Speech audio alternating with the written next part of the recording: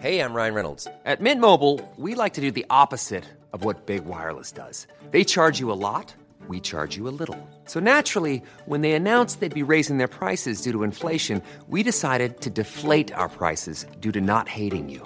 That's right. We're cutting the price of Mint Unlimited from $30 a month to just $15 a month. Give it a try at mintmobile.com/switch. $45 up front for 3 months plus taxes and fees. Promo rate for new customers for limited time. Unlimited more than 40 gigabytes per month. Slows full terms at mintmobile.com.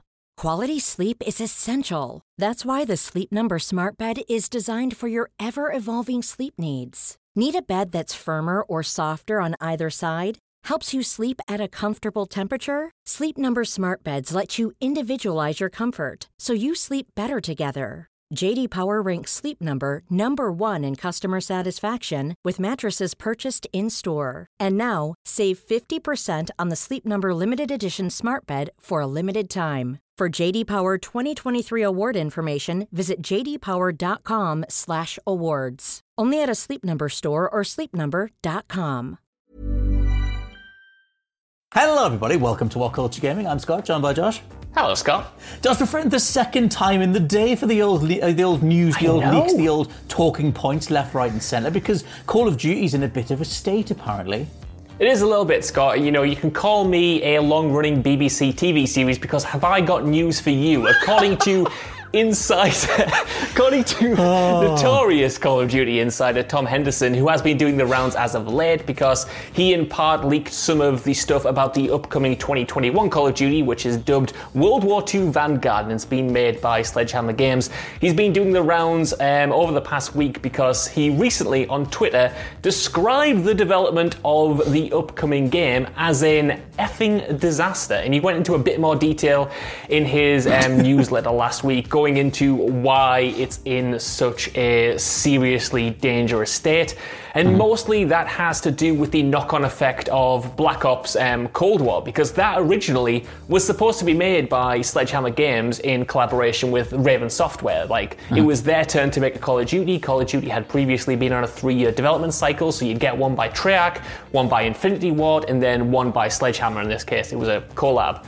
That went to complete tits a few years ago, and Treyarch were essentially... Went to complete tits. Never mind the buzzbox, it just went to complete tits. Carry on. No, it went to complete tits. Then Treyarch was called in to essentially salvage it. It was retrofitted into a Black Ops game, and then we got Cold War. So, since then, according to Tom Henderson, since August 2019, Sledgehammer Games has been working on Call of Duty World War II Vanguard. So that only gives it a little bit over 2 years in development by the time it releases this fall. And apparently Activision do want it to release this fall. Obviously, that's a year less than these games usually get, so it's already against the wire. You throw on top obviously the realities of working through a pandemic. I mean, literally, but just before we started recording this, Deathloop just got another delay because all of these studios are struggling to adapt, and most of them are just going, look, we're not going to hit these windows, we're going to push it to next year, we're going to push it a few months or whatever. But obviously Activision will not want to do that. Activision has had an annual Call of Duty for 15 years now, if not longer, and it seems like they're not going to budge. So, the time constraints combined with the constraints of, just working through this entire thing, it's resulting in a game that is essentially, putting the tracks down as the train is going. There's a little bit more, but I'm going to stop talking for a brief second and ask you what you think. Okay, yeah, that was my thing. I was like, what's it going to take? If a global pandemic doesn't make them sort of sit back and go, maybe you want a little bit more time. If Cyberpunk 2077 doesn't do it, then I don't know what does. And I don't know if they just, at this stage, like you said, they've been doing annual releases for so long that just is the norm. And there'll be some suited up number cruncher type person who, the archetypal marketing chap or whatever, or chapette, who needs to hit that date because that's the thing. That's Call of Duty. We have one every year. We can't possibly miss it. The fans expect it, and I get all that, but I think that there is the harsh reality of if you're going to force a game through, we know exactly what that's going to look like. And so far, there's not been a high-profile Call of Duty disaster on the level of a Cyberpunk 2077, and it makes you wonder, whether something like that would happen if it does just get pushed through, or whether they would just keep slicing off components so that they can still release something at launch. Because as far as I know, Call of Duty Black Ops Cold War, that was meant to be a sort of different game. It got sliced and kicked and punched into the form that we got last year, and that game is I mean, it's fine, but it's very forgettable. I feel like it's kind of just in the shadow of Modern Warfare. It just felt like an arbitrary Call of Duty that was released for the sake of it. And I mean, to a lot of people who obviously don't follow Call of Duty, like me and you play them every year, but I know to a lot of people, Call of Duty is already that franchise that just hits that annual date, and it is an arbitrary thing. But I think one of the worst things, and one of the most damaging things to the brand would be for that side of it to be completely acknowledged by Activision, where they just go, we just need to tick a box, like we just need to have something on a given year, and that's what needs to come out.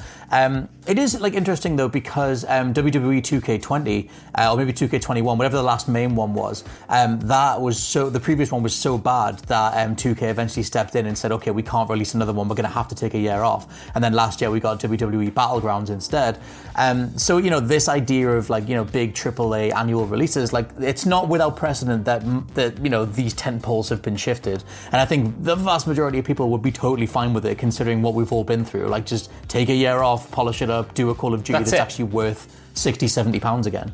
Totally. I mean, honestly, I feel bad for the people working on Call of Duty at the moment across all studios, because it's been this way since Black Ops 3. If you go back to the development of Black Ops 3, there are huge exposés about how rushed that development was, how there were a bunch of issues. And then Modern Warfare was kind of an anomaly, but then obviously everything went to crap on Black Ops Cold War, and it seems to be continuing here. And it's like, no matter what studio you're working for, it almost seems like you're down to the wire. And it's so weird because Call of Duty is this massive franchise that makes so much money.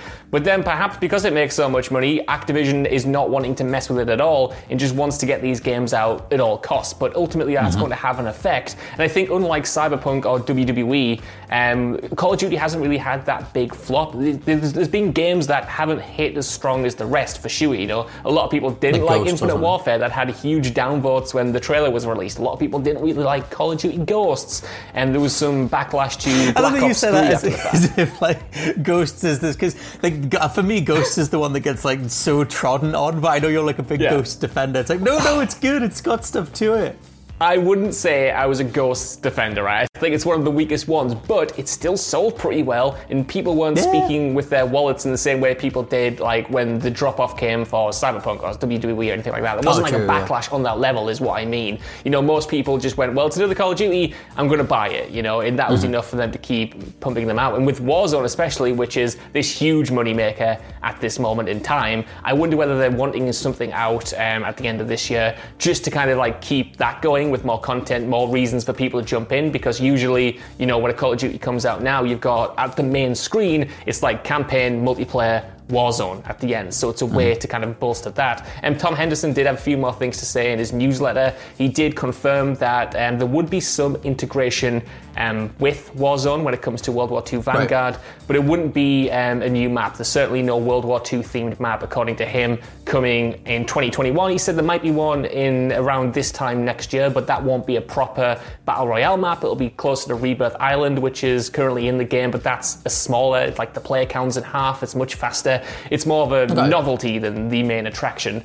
And he also says that Activision apparently knows that this new game won't sell as well as the previous games, so they're looking to incentivize in-game purchases, which, judging on the publisher's past history, if this is true, it doesn't really bode well for the longevity of the game, because, you'd hope that they got away from that stuff with the extreme backlash to it being in World War II and then Black Ops 3, so I don't want that to happen at all. But again, I just want to reiterate that for me, this is definitely an Activision problem and not the developers' problem, because we're all struggling working from home as it is. This game's had 2 years when it should have had 3, and ultimately it's on the people at the very top to delay it and recognize that there are problems, rather than rush out a potentially disastrous game as it's being described here.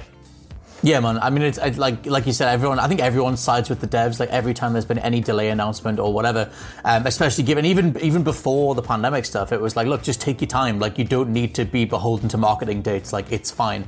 The state of the game that we play on day one is the most important version anyway. The first impression. I mean, it's that whole conversation around patching and fixing a game over time is a whole thing that obviously No Man's Sky proved wrong and whatever else. But I think that it's just, you don't need to be that beholden to marketing dates when we've all been through the year that we've been through. It's very much a shared experience, for better or worse. We've all been through it collectively, and we all understand that things need to be pushed back. But yeah, I mean, that whole thing of them exploring the microtransactions, the paid elements, the monetizable stuff. Obviously, the connection is the last Call of Duty World War II had the loot boxes falling from the sky on Normandy Beach, which was just a ridiculous looking thing. But also, if part of the report is them looking into that stuff, my cynical business brain goes to the idea of what's the smallest amount of content we can put out as a Call of Duty, as an annual Call of Duty, so we still hit that yearly window. We still get to say that Call of Duty 2021 is still coming. What's the minimum amount of stuff that we can do? And then we can maybe even make it free to play and monetize everything on the side, Call of Duty mobile style or whatever. That will be one of the questions that I have, because if you're the people at the top and you're determined to hit this release window, then, what is the minimum Call of Duty that you can release? Because they've done Warzone for free. Like I said, they've done Call of Duty Mobile before. There's different DLC packs. There's different re-releases of old games. And, I just kind of wonder what that is. Do you think the marketing just comes first regardless for them? I think so, because, at the end of the day, there are so many casual fans that people are going to buy it. And even if they might not like this year's, they've already paid the money for it, and they probably will return next year for a different flavor. I mean, I think we've already seen an extent of that. Like you said, what's the minimum Call of Duty that we can push out and still sell it as a main release in Cold War? Because I think even if you hate Modern Warfare, which came out in 2019, you have to agree that thing was packed with content. It had a robust campaign. It had a bunch of new game modes. It had a lot of maps. It was supported after launch with battle passes, new weapons, maps and stuff like that. When Cold War came out, that launched with fewer maps. It launched with only one zombies map, for instance, and a lot of the weapons were holdovers either from the last game or previous Black Ops games. So you could sort of see where kind of corners were being cut. Some maps were multi-purpose. You'd have, an 8v8 or 6v6 version of it, and then you'd have a bigger version of it, and they'd be classed as two separate ones. So we already kind of got a taste for that, and a lot of people didn't really like it. But hopefully Activision can kind of see that if there is a problem, that there is a problem, and kind of throw all hands on deck and delay it if they have to, and ultimately just make a good game without sacrificing the developer and the human side of it, because it's a Call of Duty at the end of the day, and as good as it's going to be, it's not worth it, man. It's not worth it. Something needs to give. Either you delay it or you strip down the package so you're not charging a premium price point for something that has been notably stripped back. Like you said, Call of Duty Black Ops Cold War, you could tell that there was more that should have been in that game. And I think that, for me, if I was them and I still want to hit all my advertising marks and all my sponsorship deals and everything else, then it's the price point that changes, and it's the size of the Call of Duty that is then expected alongside that price point. And you can still, you can still hit your marks and release content over time. You've still got a whole year's worth of, time to fill anyway. So maybe that's something that changes. But let us know what you think down in the comments below. The idea of what does Call of Duty even look like in 2021, and would you care if the game got delayed, considering it's been a decade and a half of solid annual releases to this point. For now, I've been Scott from WhatCulture.com. I've been Josh from WhatCulture.com. And we'll catch you next time. Bye.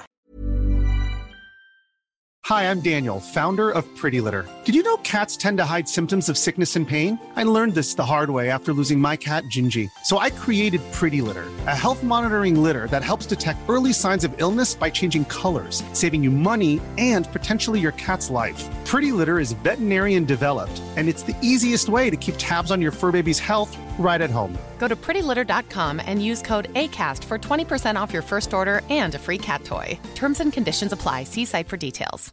Hey, it's Paige DeSorbo from Giggly Squad. High quality fashion without the price tag. Say hello to Quince. I'm snagging high-end essentials like cozy cashmere sweaters, sleek leather jackets, fine jewelry, and so much more. With Quince being 50 to 80% less than similar brands. And they partner with factories that prioritize safe, ethical, and responsible manufacturing. I love that. Luxury quality within reach. Go to quince.com/style to get free shipping and 365-day returns on your next order.